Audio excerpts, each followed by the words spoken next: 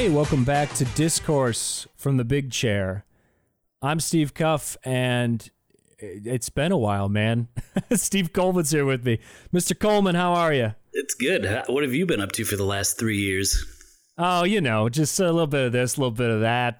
Just waiting for the Tears for Fears album to drop the new one. Just silently sitting in a room, waiting.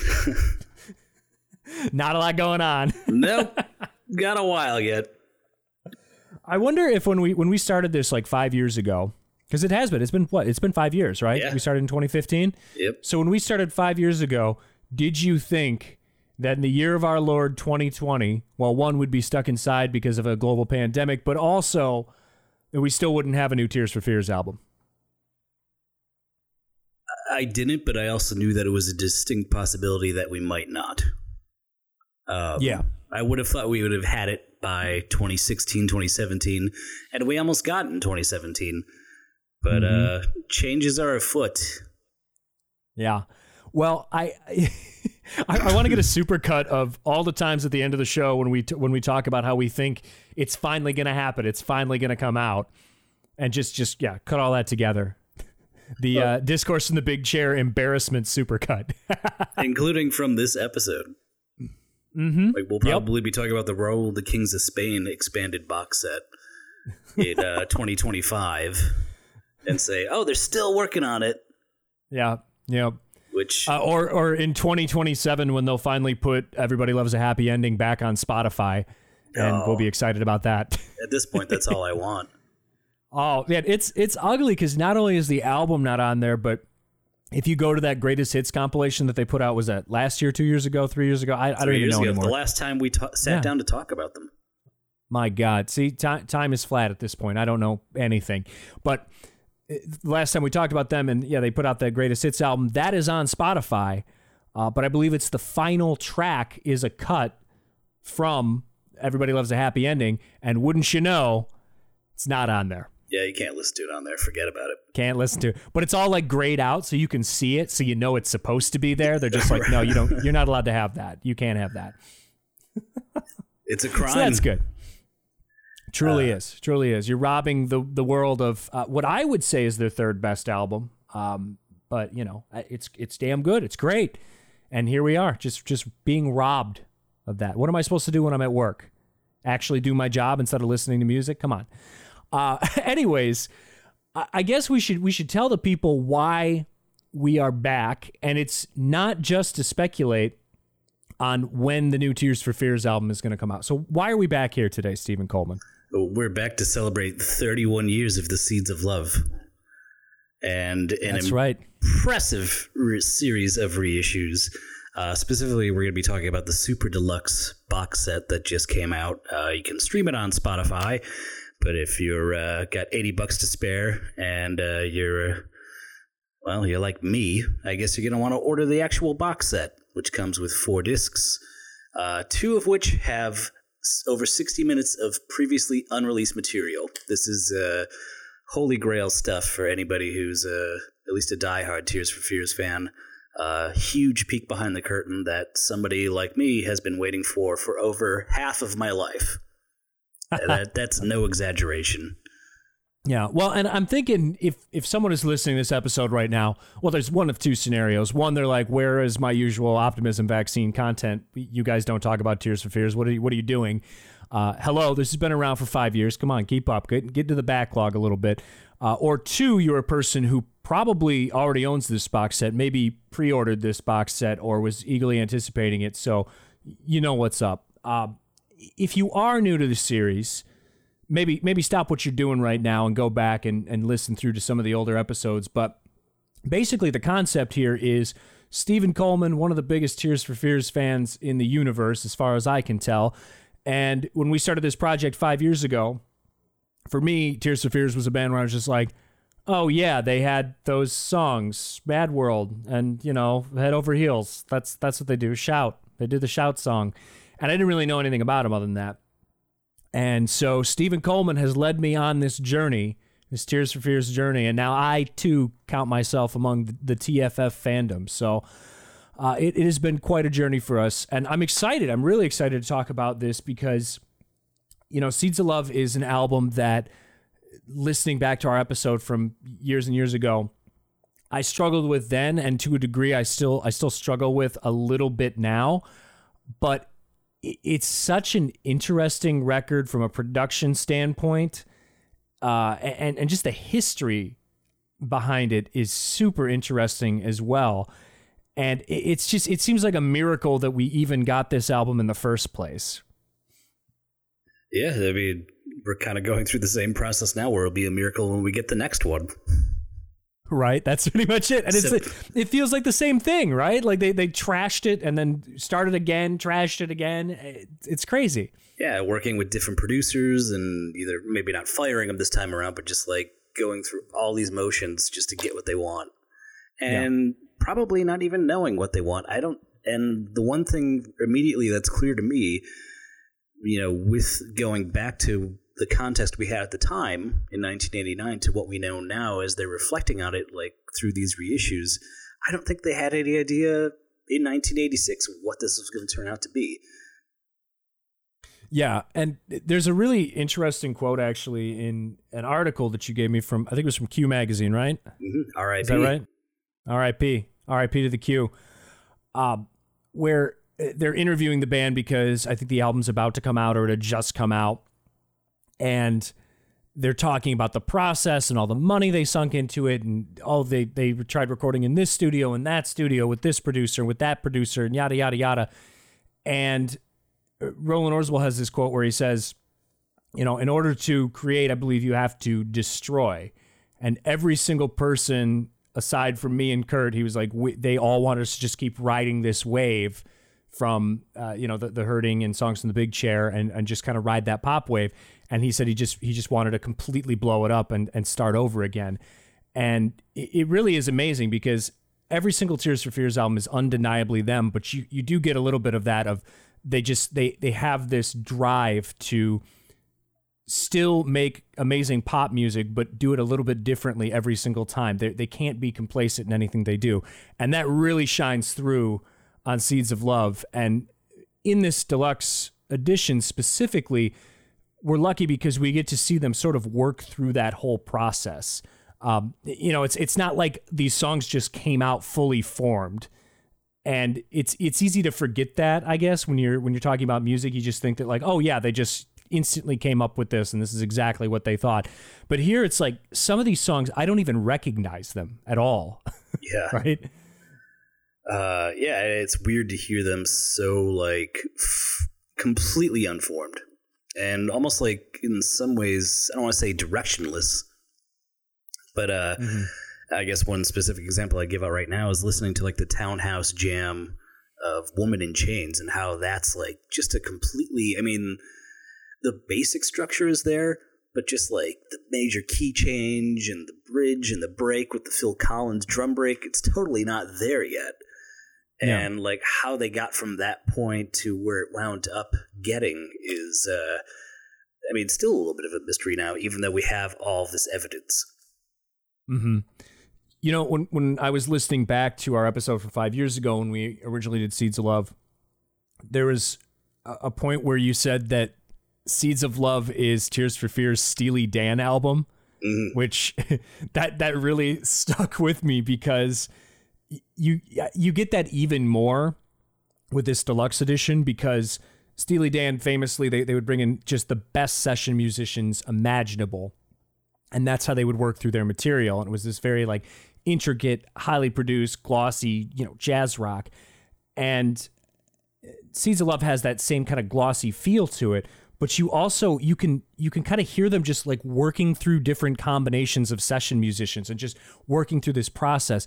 And it's so interesting because it's almost like it's a very impersonal album in a way, and it almost gets more impersonal hearing it in this context with all these different B-sides and demos.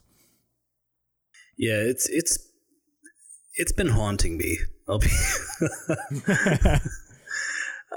just because it's like it is again that peek behind the curtain. But yeah, it just what I interpreted the final product as is definitely not how I will ever be able to interpret it again. just because of finding the germs of where these ideas came from. Yeah. Now, are there any songs in particular for you that really stuck out? Because for me, like I tried to go back, I listened to just the regular album straight through again, just to kind of refresh my palate here. And then I kind of went through and individually just went through each and every song that had multiple demo versions. Mm-hmm. And there's a few on here that just kind of blew me away. Some in terms of how much I did like them, and others in terms of like, wow, this could have been a totally different album. Yeah. Well, I mean, is there a song you would like to start with? Yeah, can we start with Year of the Knife? Absolutely. Because there's a lot of knife business going on in this deluxe edition. So I think it's disc 3, because disc 1 is just the album remastered, which is great. It sounds great. It sounds just as good, if not better, than it's ever sounded. Maybe it's because I own nicer headphones now, but I definitely was picking up on a lot more layers of sound in this album than I had previously. There's a lot going on here, a lot. But then you get into disc 2 and it's mostly like B-sides and some alternate versions. But then you get into disc 3 and this is where things get a little, all over the place. And there's some stuff they dug out here that you kind of feel like you're seeing somebody naked and you're not supposed to. You know what I mean? Like, yeah. And Year of the Knife is the ultimate, like, I just saw Roland Orzabal with his pants off moment. Oh, God. This song, I don't know. It feels like they must have been working on this song in particular for like 5 years. It's gone through so many different variations. Yeah. So let's play a couple clips from this. The first version that we come across it's like an overture. So it seems like this was probably supposed to be like the lead-in to Seeds of Love, presumably, as an album. And then I guess this would go directly into Woman in Chains, right? Does that make sense? Yes, I think I don't know. It was started with the overture, which, okay. I mean, I can tell a story about how when I first got the box set, I got it maybe 2 days before it was officially out, and I finally had it delivered to my apartment. I went on a drive, and I just put in disc 3, and it starts with the Year of the Knife overture, which up until I at least saw the track listing, I never knew that they had ever planned on making it this grandiose, like almost over the top thing. Even though the entire record obviously is, but just the idea that they hired an orchestra to record an overture and they didn't use it, and then you wonder why this album cost like over £1 million or whatever. And then when it gets to after the overture, there's another version, it's track 2 on disc 3, and it's Year of the Knife early mix instrumental. And there's like these different chords that start the song out that are completely different from the album version. And I'm like driving around listening to it, and I started crying. Like, it just kind of like, it was weird. And then I started laughing at myself as I was crying. Yeah, so just looking like a total psychopath driving around, basically. Exactly. Good. It wasn't like I wasn't like sobbing or anything, but it was just like, holy shit, like I'm finally getting that peek behind the curtain. But I really like the way that chord progression begins the song.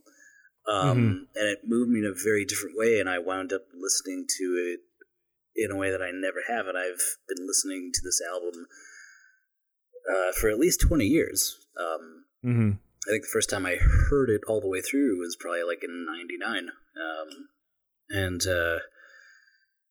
So yeah, having that experience was like, whoa, like this could have been amazing.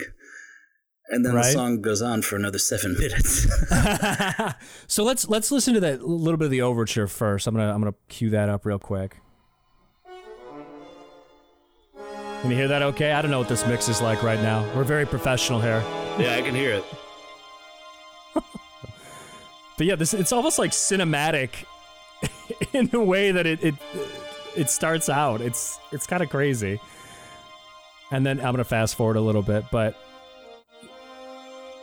yeah, it just kind of gets in this like lush soundscape.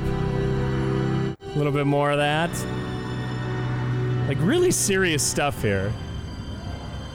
It's like, yeah, Roland Orzabal scoring a Oscar award-winning film. That's kind of what you get from that. And then you get into... Oh, go ahead. No, go ahead. Keep going. I was just going to say, and then you get into this other, like the alternate early mix / instrumental version, and you get this, which is a totally different thing. So now we're like fully synthesized instead of, the orchestral thing. And then it gets into... There we go. So yeah, it goes from synthesized to all of a sudden this like just regular band playing like a very bombastic version of American Girl. Yeah. Yeah, you get like synthesized Tom Petty basically. Which in the notes in the book, like Roland actually admits is like, hey, I like originally tried to write this song. It was like at half tempo, sounded a little bit like Prince, but then at the same time I was a huge fan of Tom Petty's American Girl. And then Dave Boscom, the engineer and co-producer, is like, yeah, that was the basic inspiration. So, yeah, I had never really heard that until now, and now it like makes perfect sense. Like, yeah, this is American Year of the Knife, girl. It's so wild to me just hearing that and then thinking about just what that song is, and it's a song that it never really stuck out to me that much. Like that whole like second half of Seeds of Love as an album, I feel like the first half is so strong, and Year of the Knife just it never really hit me that hard. But it's just so weird hearing it in a different way like that. I don't know. Yeah, like I can't imagine like if the album had started like that. Like you're waiting in 1989, you've been waiting 4 years for the newest Tears for Fears album, and it starts with this overture and then this crazy ass like kind of like American rock song. Like I think that would have blown everybody away, and I still am like half wishing like, oh man, if they would have done it like that would have been just like such a huge statement. Yeah. Well, because as it stands now, I mean, Year of the Knife it's the second to last song on the album, and it's 7 minutes long. It's like a kiss of death essentially. Like it just kind of gets buried in the record. Yeah, it goes on too long, even though like I've always thought that they clearly wanted it to be another single. And I mean, if you look at all the remixes that are available in this box set, they clearly were trying to mix it into a single, even recording some sort of like weird like Manchester drums version of it. Oh yeah, there's I don't even know how many variations of Year of the Knife there are on here, which again is weird because you would think, I don't know, like Sowing the Seeds of Love, I would assume that would have the most alternate mixes. But, God, I feel like every disc is just 5 versions of Year of the Knife, basically. Yeah, well, I think it's a clear example of, like, that's one track that they still feel like they never got quite right. And there were all these versions where they really just tried desperately to get it done. And then to a larger degree, it just makes me wonder, like, well, didn't they have, like, any other songs that they could work on? Like I'd always held myself to this myth that they just had piles of songs to work on over 4 years, and they really didn't. They had 9 or 10 songs. Rhythm of Life, which obviously didn't make it to the final cut of the album, and maybe one other song. In the book, Nikki Holland, who was the main songwriting partner for Roland Orzabal, talks about a song that he was working on called Julian, and he just like kind of just cast it away. And since it's called Julian, I'm guessing it's probably about his brother. But yeah, so they really just wanted to focus on like a very small set of songs. And I guess that's pretty similar to Songs from the Big Chair, but like they thought like, these are it, let's just go. And I feel like not that Year of the Knife not that it doesn't fit with the record, but what else could they have maybe come up with if they just concentrated more on writing material instead of just producing the hell out of these 8 or 9 songs? Yeah. It is an interesting approach because normally I feel like what bands do, especially when they release an album, it's like, oh, it's got 8 songs on it or something. Bands will write like, 20, 30 songs and they just kind of whittle it down and they go, okay, this is the best 10, this is the best 12, this is the best whatever. and that's what you go with. And here it seems like they just came to the table, like you said, with 10 songs. Like, okay, we're going to use 8 out of 10. And we're just going to just continuously produce and tweak these 8 songs forever. Yeah. Basically. That's wild. Absolutely wild.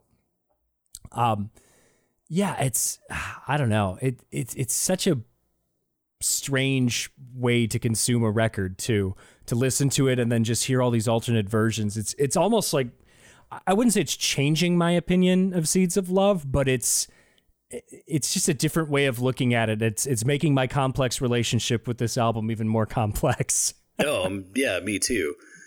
To the point where I'm like, I go between like, oh yeah, the final version of the album is the best they could have done, to other moments where I'm just kind of almost like disappointed. Like, I feel like this could have still been a little bit better. And I think with some of that, it's like the production for certain songs is right. I think in this instance, that would be the case for one of the first songs I wrote for this album, Bad Man Song. Yeah, I was going to bring that one up next too, because, well, let's play the original a little bit just so people can kind of get an idea. But this is a very, it's like a really like roots rock kind of traditional song in a lot of ways. It's their biggest middle finger to their previous kind of synth driven pop music. It feels very like cowboy hat wearing rock and roll. Like cheeseburger eating. Yeah, it's their most American sounding song, if that makes sense. But it's just, yeah, it's like this big bluesy riff and then Roland just belting out like, so this is what you get with that. And this little ditty in the beginning. I played this on a jukebox once, and somebody was so disappointed that after this like intro that there was never a big drum solo. And I kind of agreed. It's like, yeah, in this like 8.5-minute song, we're missing a drum solo somewhere. I picture you putting this on the jukebox and you're like snapping your fingers and like wearing white leather shoes, or I don't even know. Well, so it starts off like this, and then we get into this big riff. Let's see if I can find it here. There we go. There you go. That's my. Do I sound like Roland Orzabal a little bit? You're pretty close, and you're making me think that maybe Roland Orzabal inspired Eddie Vedder more than we ever thought. There you go. That's got to be it. There's a quote in the book for the box set where I think it's like the last quote where it's given to Roland, and he talks about reflecting on the album. He's like, "Yeah, well, at least we made like this quantum leap, and we made this album, and it was like, hey, these guys don't sound like Depeche Mode." And this is like, that song is the prime example of that. Yeah, they sound like almost like an American band, or at least like Little Feat. Yeah, Little Feat that's a good comparison. But yeah, if you want to convince people that you're not Depeche Mode, that's probably a pretty good way to do it. So congratulations, guys. You did it. All right. So let's talk about a few of these alternate takes. Do you have a favorite from the many different Bad Man songs that we have available to us here, Stephen Coleman? We got to talk about the Langer Winstanley version. Oh, we definitely do. I'm gonna play a little clip of that before we even talk about it, just so we could soak it up here. Here we go.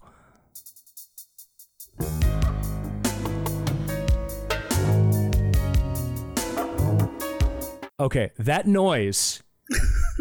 Is it a dog barking or a tennis ball against a window? It's okay. So I don't know what it is, but it's been driving me crazy because I've heard it before. Yep. And it's a very specific time period where it was like a thing. And clearly this is like part of that time period. And it has to be like some sort of preset on a Casio or something like that. But it's definitely been used in like movie soundtracks, maybe some other pop songs. It reminds me of like Mario Paint. Yeah. And in Mario Paint, you could do, there's like a whole music thing section to that. And one of the music, I don't know if it was like the cloud or the shoe or whatever, but you could select these different pictures, and each picture would make a different song. So it's like, oh, you selected the chicken, so it goes when you click it. And this is like from that. I don't know what it is, but that's what it reminds me of. Yeah, it gave me a lot of memories of Super Mario Brothers 3, actually. It was like kind of like that trash can steel drum sound, too. Yeah. And I think that it is just like this like stamp of the period. This would have been recorded, I'm guessing, late 86, early 87, when they were with Clive Langer and Alan Winstanley, who were a production team that were very well known, very well revered. I think they were best known, at least in the UK, for producing all the Madness albums. They produced Elvis Costello's Punch the Clock, which in the States, like Every Day I Write the Book, was one of his biggest hits. They produced Dexy's Midnight Runners, Come On Eileen. That's Langer and Winstanley. And these are mostly bands that don't dabble in electronics. Like, they were live bands, and that's how they were recorded. And when they got to Tears for Fears, it's just clear that they had this idea, like, well, this is what you guys sound like. So I think when I texted you earlier, I told you it sounded like a Sega Genesis playing the music from the Weather Channel. Yeah, which I'm going to stand by that. I'm going to play a little bit more of it just so people can get some more flavor from this version of Badman's song. This bass line, my God. Which I'm thinking that might be Kurt playing the bass. Actually, yeah, it's. Can you skip ahead to about 3 minutes and 40 seconds? Because there's this bridge that I actually kind of like. 3 minutes and 40 seconds. You got it. All right. Let's see here. There we go. Oh, yeah. That marimba action going. Although I can't tell, like, what's a real instrument and what's, like, a synthesized version of the instrument. You know what I mean? Like, I don't think anything but the bass and the guitar. So yeah, I kind of like that. Yeah. That's a fun little bridge. It's a totally different song, though. It's just like them just like fucking around, basically, which is fine. But it's not like, I don't even know how it has the name Badman Song attached to it, because it doesn't sound like anything to do with that, right? Yeah, but it's like the structure and the length is still there. Like, I can sing along to it and I still get the general feel. So like they still want, clearly from the word go, they wanted this to be a song that grows as just like a 4-minute pop song. But it's weird because there's conflicting points of view.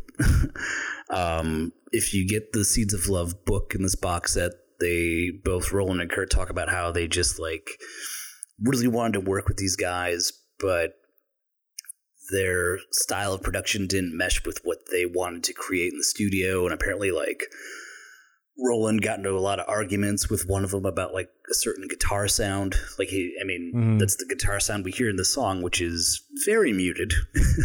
You can hear it only in bits and bobs.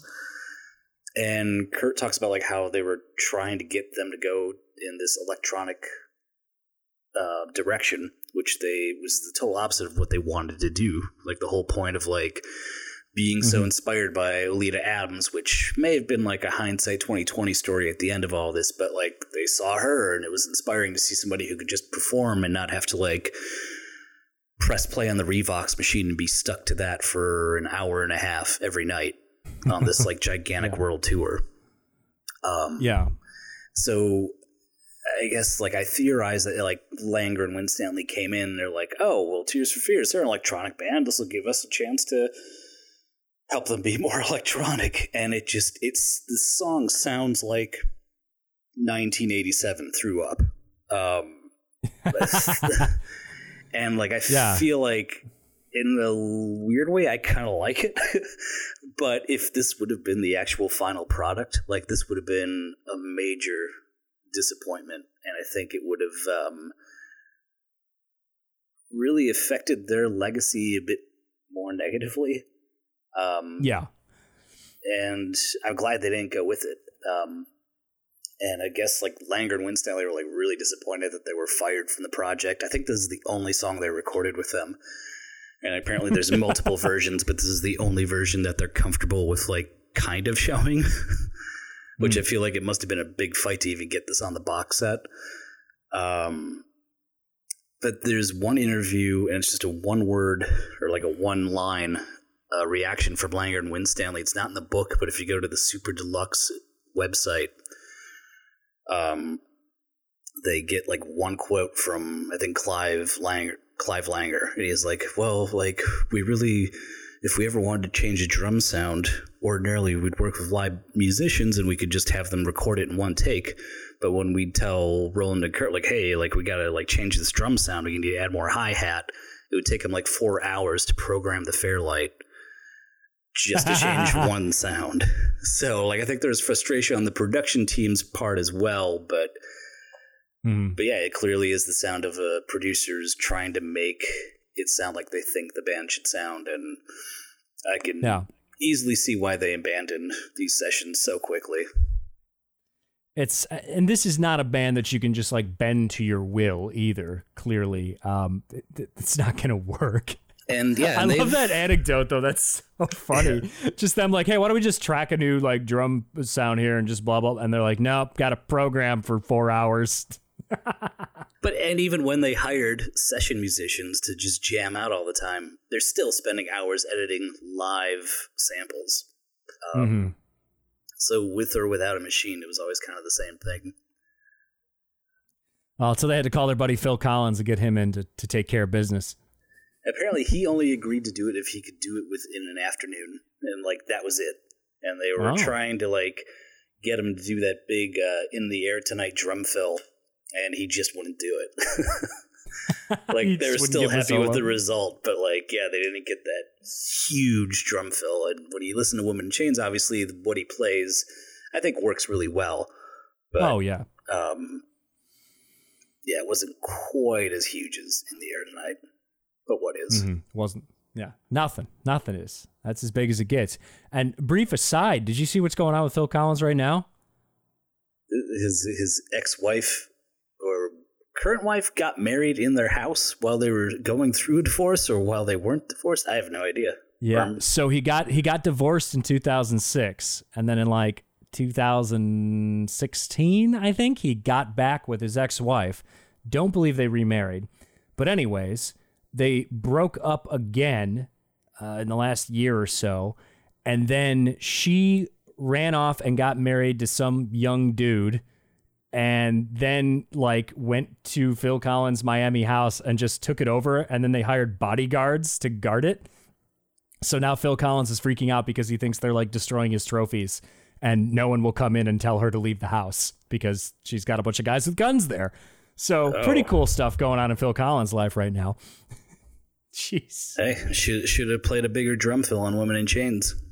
Yep, that would have changed everything. But no, he had to scurry away so he could go make I Can't Dance with Genesis, I guess. I don't know. All right.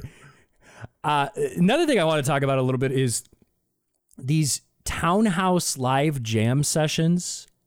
These are all at the end of disc 4, I believe. What exactly are these? What is a Townhouse live jam session? So Townhouse is this major studio in London, and I think it was just a way for specifically Roland, because Kurt at this point, I mean, he's really not around. Like he's basically a member of the band in name only. He's not playing on anything. He's going through a divorce at this point. So he's like living in New York while like Roland's over in the UK. And I think, and this is just speculation on my part, but like in order to convince him to keep recording and finally get the album done, at some point in 88, they get all these session musicians into the studio just to jam these songs live. And just kind of record them live to tape, record different versions of the songs, and then wind up editing them later. And that's, so these jam sessions are the nucleus of like, at least like Woman in Chains, Standing on the Corner of the Third World. What am I forgetting? There's one more jam that they can play. See, there's Woman in Chains. Yeah, Bad Man's Song. Yeah, Broken. Bad Man's Song was huge for that too. And then I think just for this box set, it's just kind of like to show examples of how much fun they were having playing in the studio. Which you hear them cover All Day and All Night. That's a little unexpected, right? Yeah. So it gives you an idea of, like, especially like for Woman in Chains and Bad Man's Song, like how these songs started out and morphed into what they became. And even like when they're jamming out to Bad Man's Song, it still has that Langer Winstanley element to it. It's those weird like minor chords that keep playing, like the dung dung dung dung, which are completely gone by the time it's finally recorded in its final form. Yeah, that's redundant. Good self-edit, Mr. Coleman. And for years, I mean, even they talk about it in that article from Q Magazine from 1989 about how these sessions are when they finally felt like they were getting the feel for the album they wanted, that finally things were coming together. They were able to produce it on their own with Dave Boscombe. And then after these sessions and after they're feeling very invigorated, they just spent pretty much another year and a half just editing the sessions for the final versions of the songs, and then like adding in overdubs from whatever session musicians they hired. Like most notably, like Bad Man's Song, like they had Robbie McIntosh, who played guitar for Paul McCartney, come in and play slide guitar. It's just going through the Rolodex, getting all the famous people they can to come in for like an hour and just drop some spots in. Well, they talk about, in the book, they talk about John Hassel, which he's a pretty famous, almost like avant-garde trumpet player, worked a lot with the Talking Heads and Brian Eno, and they flew him in to do like his like avant-garde trumpet stuff, and they didn't even use it. They just like played his regular trumpet tracks and put those on the album, even though I think John Hassel always specified like, hey, like I gotta play my trumpet through this wacky little device that I use, and they didn't even use that. They just like had him play trumpet on a track that anybody could have played trumpet to. Yeah, anybody could have done that. Yeah. And even in the book, they say like it's ridiculous that we like flew him out just to do this, but that's just like how much access they had to these like world-class musicians. But yeah, the John Hassel thing, just like I thought was hilarious. Well, and this album is always like, its legacy, I think, is it's always been so big and so bold and over the top and kind of a huge departure from some of their earlier work. But it's kind of had that legacy that it's almost too much for a lot of people. And it was obviously not as successful as Songs from the Big Chair, but still really successful. But, listening to the stories that you're telling and then diving into these demos and these B-sides and really getting the history behind the album, it's almost like farcical. It feels like a movie. You know what I mean? Like the part in the band biopic where, they had the successful album, now they have endless money and they could spend it on whatever they want, and it's taking them forever in the studio, and it's almost like Spinal Tap-esque. It's like, oh, we can't get this drum sound right. Somebody call Phil Collins. Just get him in here for the afternoon, you know? Well, even like maybe this is like a slightly deeper cut, but a little more contemporary. The Dewey Cox movie that came out 10 years ago with 2007 maybe. Oh man, but yeah, there's that whole period where he goes through like his Brian Wilson period, and this is clearly like Roland Orzabal. I mean, this is adjacent to the Brian Wilson period for Tears for Fears, and I think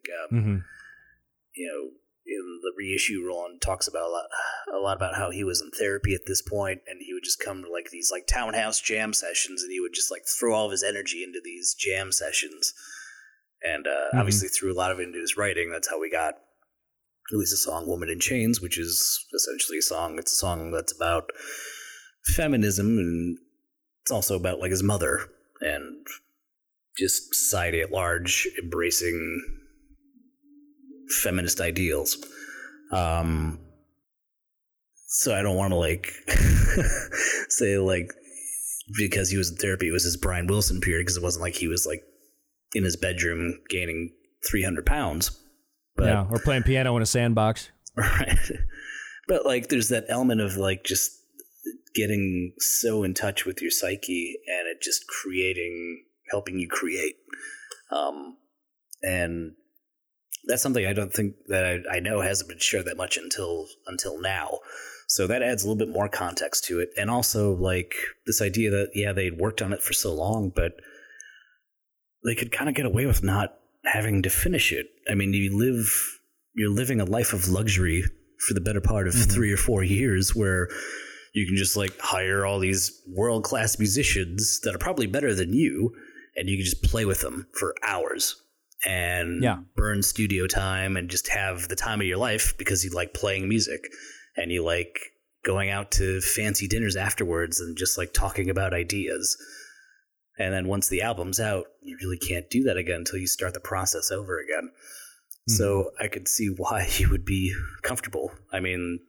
Oh, yeah. Why not milk it? I mean, because at this point, Songs from the Big Chair sold, what, like 10 million albums? Something like that in sales?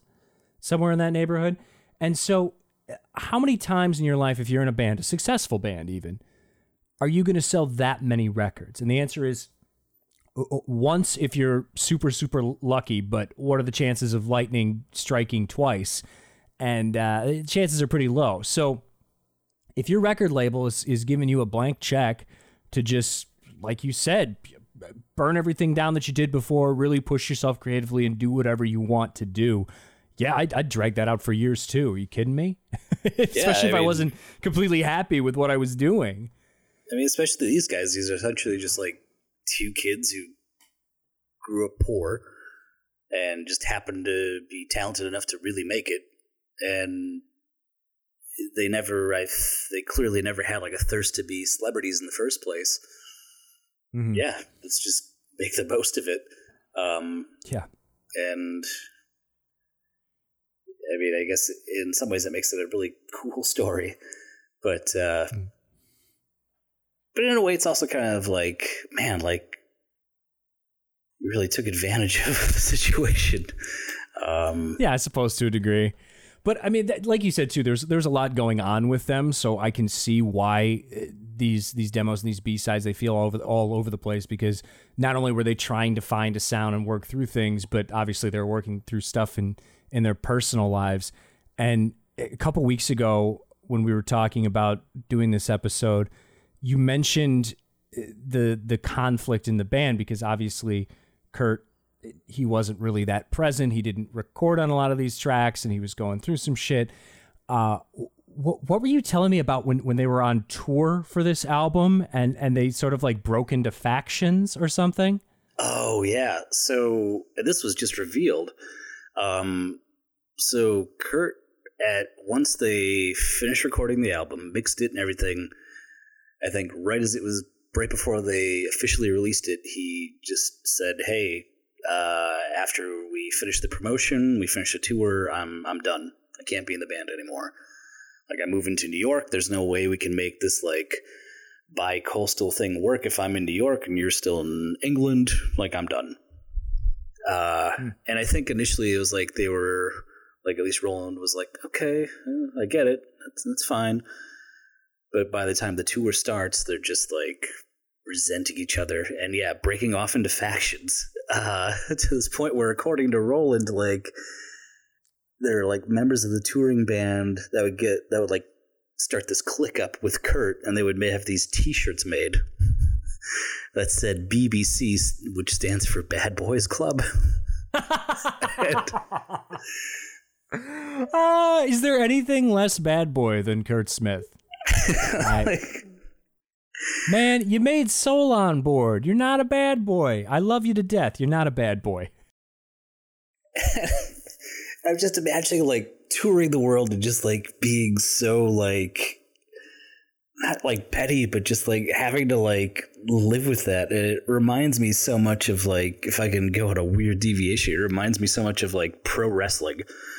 Because there's always this story about how in the late 90s you had these wrestlers, like you had Shawn Michaels, Kevin Nash, and Scott Hall. They were known as the Clique, and they were routinely known for like they were always the most successful wrestlers, but they were always known for routinely like using politics to like get their way to the top and like get in the boss's ear. And so another group of wrestlers started this thing called the Bone Street Crew. And I always think of Curt Smith as like in the Bone Street Crew, like just kind of fed up with having to deal with the Clique. And I guess Roland Orzabel's the Clique because he's the shining star at this point. Yeah. But also, he clearly put in all the work. Yeah. So you got Roland Orzabal and Curt Smith just beefing and I just see like Kurt rolls up and he's got his BBC shirt on. He's with his boys and they all got leather jackets and sunglasses. And Roland just goes, "Come on, Oletta, we don't need them." And they just walk off into the distance. Oh my God. And I'm sure they look back at that now and just realize how ridiculous it all was. Like, God, how goofy is that? I mean, I hope so. Although, if and when we get a chance to see them, anybody tour at this point, I'm like half tempted to make BBC t-shirts. Oh my God, you, me, front row at Tears for Fears with BBC t-shirts. How would that go over? I would like to know. And wear sunglasses the whole show. The whole show with our arms crossed, just kind of staring them down and nodding. Well, speaking of like Kurt's contributions to Seeds of Love, his biggest contribution obviously is for the single "Advice for the Young at Heart." Mm-hmm. I'd kind of like to talk about the demo for that song. Yeah, let me load it up here on disc 4, if I'm not mistaken. Yeah. All right, here we go. This is something I've been wanting to hear ever since I heard it was a rumor that it even existed, that there was a tape somewhere of Roland Orzabal singing lead on Advice for the Young at Heart. All right, here we go. Oh. Advice for the young at heart. Soon we will be alright. You know,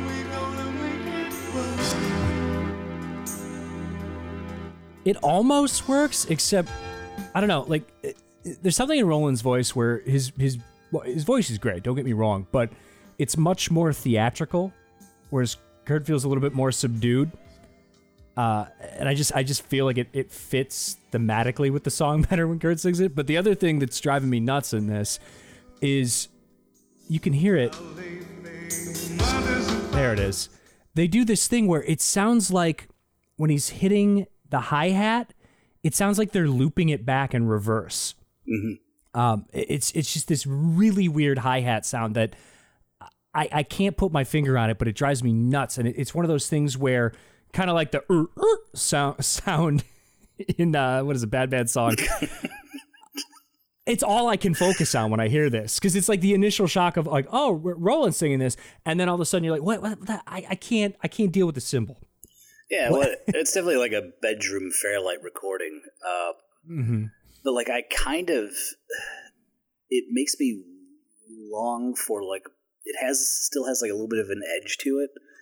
And I think if they just like cleaned it up and like mixed it a little bit, like I'd probably prefer this version over the final standard version. I think, and they talk about this again in the book about how they're both like not too happy with how Advice for the Young at Heart turned out in its final version. Like they just thought it was too, or at least now think that it's too middle of the road, which I agree with. Although now I think it's kind of like gotten a new appreciation for being this like sophistopop song. Yeah. And now that there's more, I guess, like indie bands out there exploring that sound, like now Advice for the Young at Heart is kind of getting the second life. But I can agree with that, and like that they wish it had a little bit more edge to it. But by the time they were recording, it was like one of the last songs they recorded, and they'd been recording it for so long that they were just finally like, oh, whatever, fine, just this works, let's just get it done. And they talk about the bridge in the final version, where there's like this maracas and bongo section where there's like a guitar solo. And Roland specifically says in the book, he's like, yeah, I never liked that part. I think even though it's like him playing guitar, he's like, Chris Hughes like made me like do this like Steely Dan thing, and it doesn't work. And even when we play the song live now, we've cut that part out entirely, which is true. So it's like that whole bridge is just gone. Which actually, I don't mind the bridge, but maybe it is because it reminds me of something from Asia. Yeah, it kind of does sound. It's got some Steely Dan vibes. I mean, there's Steely Dan vibes going through this whole record. Let's be honest here, but yeah, it's so funny because now you listen to bands like Destroyer, and you hear so much of this album, really, or this era of music, but specifically this era of Tears for Fears in what he's doing. So, yeah, it is funny that they're like, oh, we don't like Advice for the Young at Heart. It's middle of the road, but it's been just sort of ingrained into contemporary indie pop music. So now it's kind of cool, I guess. Yeah, which I never would have thought was the case. But yeah, and my dad still very much likes it. So I always feel a little bad if I'm not that I'm ever trashing it, because I still think it's a great song, but I've always been like wanted just a little bit more of like a rougher cut of it. Something a little less polished. Yeah. Well, and that's one of the nice things about this set too, is it is such a polished, kind of lush album that hearing some of these songs really rough and raw to the point where a few of these tracks almost sound like they're dipping into the red a little bit. Like there's almost a little like natural distortion when they're recording.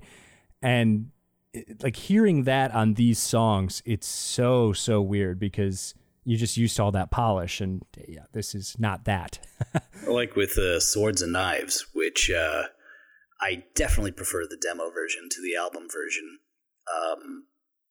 And I think like there's just something very haunting about the demo that, again, like had it just been like mixed and cleaned up a little bit, they probably could have just released that. That would have been like a definite like what the fuck moment on the record. Yeah. And just kept it to like 3.5 minutes. And so like the album version, which I've always kind of liked but have grown out of a little bit. Like hearing the demo, you can hear like that weird like synths, like these string stabs that are from a synthesizer that just kind of come out of nowhere. Yeah. No, I like this better too because it has kind of like a haunting quality to it. And that's the part of Tears for Fears that I wish they would have dug into a little bit more. And you hear it a little here, and then obviously I can't go without bringing up The Prisoner. So oh yeah, this like this demo especially definitely has like hurting vibes to it. Yeah. And I miss that era, honestly, and I wish they would have maybe explored that dark side of their music a little bit more. Not that The Hurting isn't a dark album in places, but I guess industrial is a better way of describing it. But this is almost different. It's just this like cold, icy, bleak, distant pop music, and it's cool. And it's another track that in its demo form specifically just sounds like it's predating indie pop music 30 years later. It's so weird to hear. But just another case of Tears for Fears being ahead of their time. No big deal. It's kind of their thing. They do discuss the final version of Swords and Knives on the album, where how they basically admit it's like, yeah, we just kind of like bloated it up because we could. Like we found this like cool like Pink Floyd reverse guitar effect, and we just added like a 2-minute bridge to the song, even though we probably didn't need it. But no, a lot of these tracks probably didn't need it. I mean, what? How long is Swords and Knives? It's over 6 minutes long. They're like, yeah, this needs another 2 minutes of stuff. Yeah. But yeah, if they would have just dropped it in as like a 3.5 minute track, like I think that would have been even better. But I mean, obviously it's too late for that. But yeah. Oh well. So I guess my final question for you with this is, would you recommend that people pick this album up? And I guess if you're a super fan, you're getting it no matter what. But what's the value to the average fan, the layman like myself, Mr. Coleman? Well, I think if you're a fan of, even if you're just a fan of songs from The Big Chair, like this is at least worth your investigation. Just to experience that like quantum leap of like how much a band can change from their most successful record to just like, instead of like maintaining the status quo, just taking not even a sharp left turn, just like completely jumping off the planet. And I think holds up better than I ever thought it would. Even 5 years ago, I wouldn't have said that, but I think it's always going to be a very interesting listen. It might be a challenging listen, but there's a lot of cool stuff to discover. And if you get the box set, you get the 5.1 stereo mix, which I haven't had the advantage of listening to yet. But if you have that ability, I'm sure that would be an amazing experience to listen to it that way. Which Yeah, I will. if you got a fancy stereo, this probably sounds amazing. I unfortunately do not. I have a set of reasonably okay bookshelf speakers, and that's about it. So I'm not set up to experience this in its full glory. Plus, I'm streaming it from Spotify right now, so it sounds compressed as hell. But that's how it is. Oh, and before we wrap things up, I did want to talk about Famous Last Words, just to bring up the fact that they approached Tom Waits to sing the song. And I'll never hear that song the same again either, because I'll always imagine Tom Waits singing, "When the Saints Go Marching." That's my best Tom Waits. I need to experience what this would be like. Melt in your arms. Melt in your arms As the day.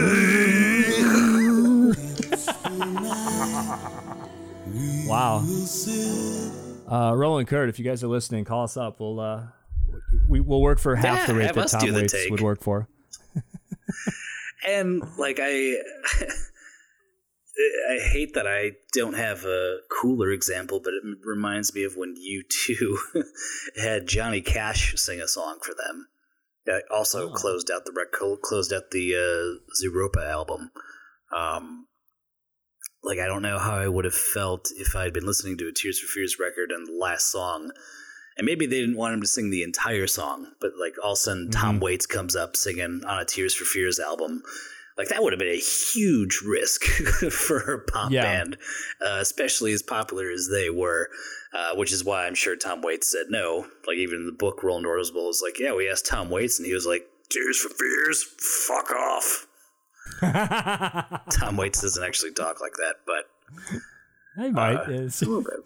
And I think at the time, too, by the time they probably got around to asking him, he's just finished doing these Jim Jarmusch movies, and he's in the middle of doing...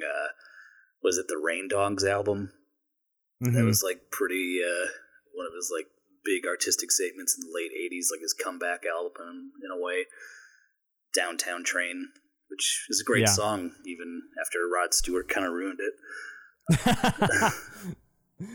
Yeah, I guess it probably wasn't the right time for him, but God, that's the lost track that I want. I just I need an alternate universe where he says yes, and even if it doesn't make the album, I just need that cut. I need it. Well, and it would have given TFF so much street cred too. My God, if they would have gotten Tom Waits to sing on their record. God, even though if that track exists anywhere, if someone gives it to me, I'll get a Tears for Fears face tattoo. That's my level of dedication. Maybe Tom Waits Waits wanted to be real. He had to be cool and just say no, fuck them. But then he buys the album a year later, sings it alone in his apartment, and he's crying. Mm-hmm. And then he writes a song about that because that sounds like a Tom Waits song. That sounds like that'd be a total move on his part. Also, the idea of Tom Waits crying and what that sounds like is cool to me. It's just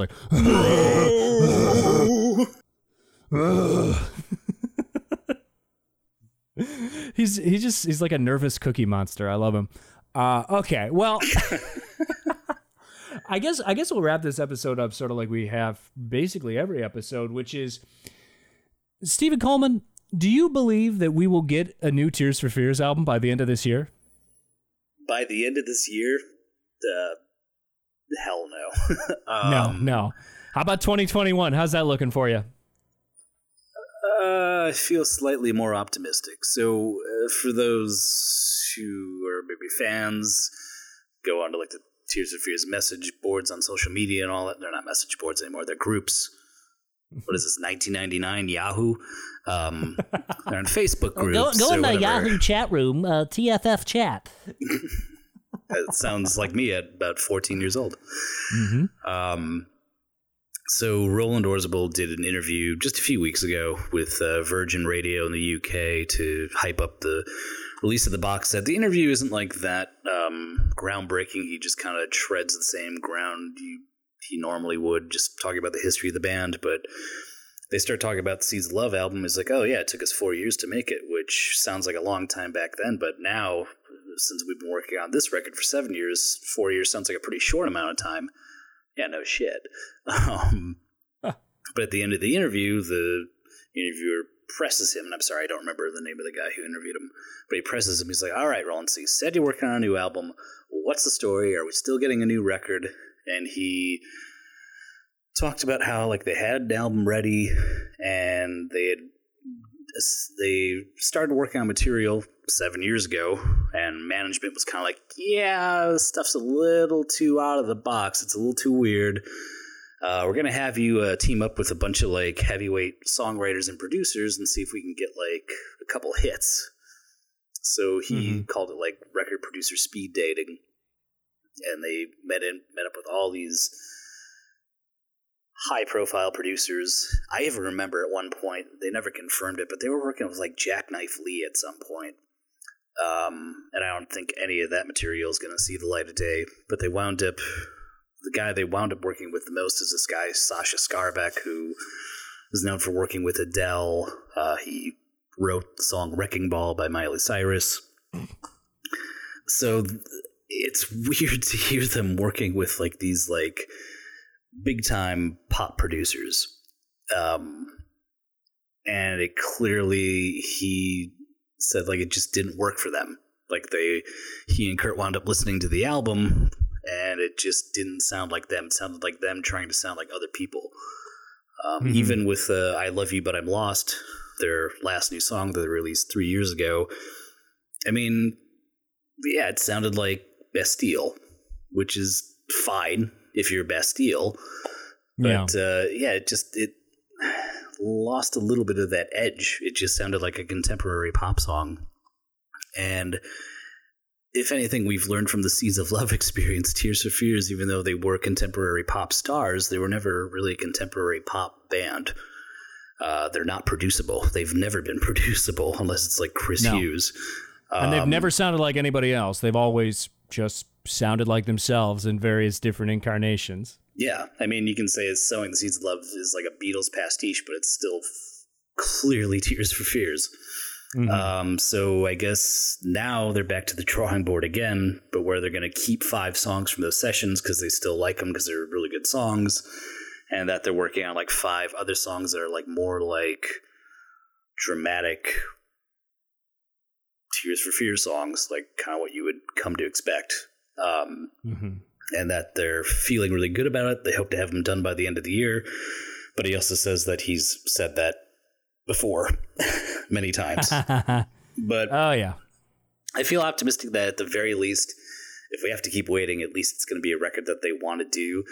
I know at the time what we've talked about in the past, like I probably feigned a little bit of excitement when it's like, oh, they're working with all these like hotshot producers, and like I look back at their history and like I've only everything they've done, they've pretty much done themselves. I mean, yes, Chris Hughes was the only credited producer on their first 2 records, but like they were so involved with the production. They basically have had cut of all of their albums until this new one that they're working on now, and clearly it's not working. So, and he also mentioned how he wants to be able to play these songs live and he has to enjoy them. So that's another great thing to hear. Like, at least they're thinking they want to play songs that they enjoy and they want to play new material. But if they're just going to hit the sequencer to another version of Everybody Wants to Rule the World, played in a different key, I mean, that's not going to motivate them at all. So, and I don't want to see that as a fan. It's so wild to me, too, that their record label would try to stick them with contemporary pop producers, because you have to be kind of like honest with yourself of what Tears for Fears is at this point. And they're in a unique position, and I think a pretty good position, wherein they are a band that's getting a little bit older, and the likelihood of them having a contemporary hit pop single, 30 years after their last charting hit, it's very low. It's a very low chance of that. Okay, it's not going to happen. But they're not like a legacy act in the traditional sense. It's not like they're on the nostalgia circuit and that's all they do. They're making interesting music. Even their last album, Everybody Loves a Happy Ending, that's a really, really great original album. But why would you try to stick them with a pop producer and try and squeeze a hit out of them in 2020? You're not going to get that. You're going to get guys in their, what are they, 50s, 60s, however old they are. Yep. You're going to get that playing like music for kids that are, it could be their grandchildren. That doesn't make any sense. You're not going to get that. Let them do what they do best, which is make interesting pop music that Tears for Fears fans are going to buy, because that's what you're going to get out of them. And if it's good enough and the right people hear it, it gets good reviews and it gains a following. And besides, I mean, bands and music record labels like make money off of touring now more than anything. Well, not right now, but yeah, well, eventually at some point again. God, like Bruce Hornsby has had a career resurgence in the last 5 years. Yeah. And it's not because he's got like #1 smash hit singles on pop record stations. It's because he made interesting, kind of weird music that he wanted to make. And it caught the attention of kind of like, like indie rock cool kid crowd. And that's how he's rebuilding his persona, his image, and reaching a totally new generation of fans is through that. So I would say Tears for Fears, Bruce Hornsby model, please. Yeah, not something I ever thought I would say. If you talk to Steve from 5 years ago when we covered this album, I would not be saying anything about Bruce Hornsby. No, who did legit like put out one of the best albums of the year last year? No Absolute joke. Zero is actually fantastic. And so are you saying they should call Justin Vernon? I guess so. Call up that guy. Call him up. Mr. Bon Iver, please get involved. Or just get rid of this Bastille guy or whatever. I bet he'd be thrilled to work with them, but I'm sure they go to the cabin in Wisconsin and probably work on another version of Woman in Chains.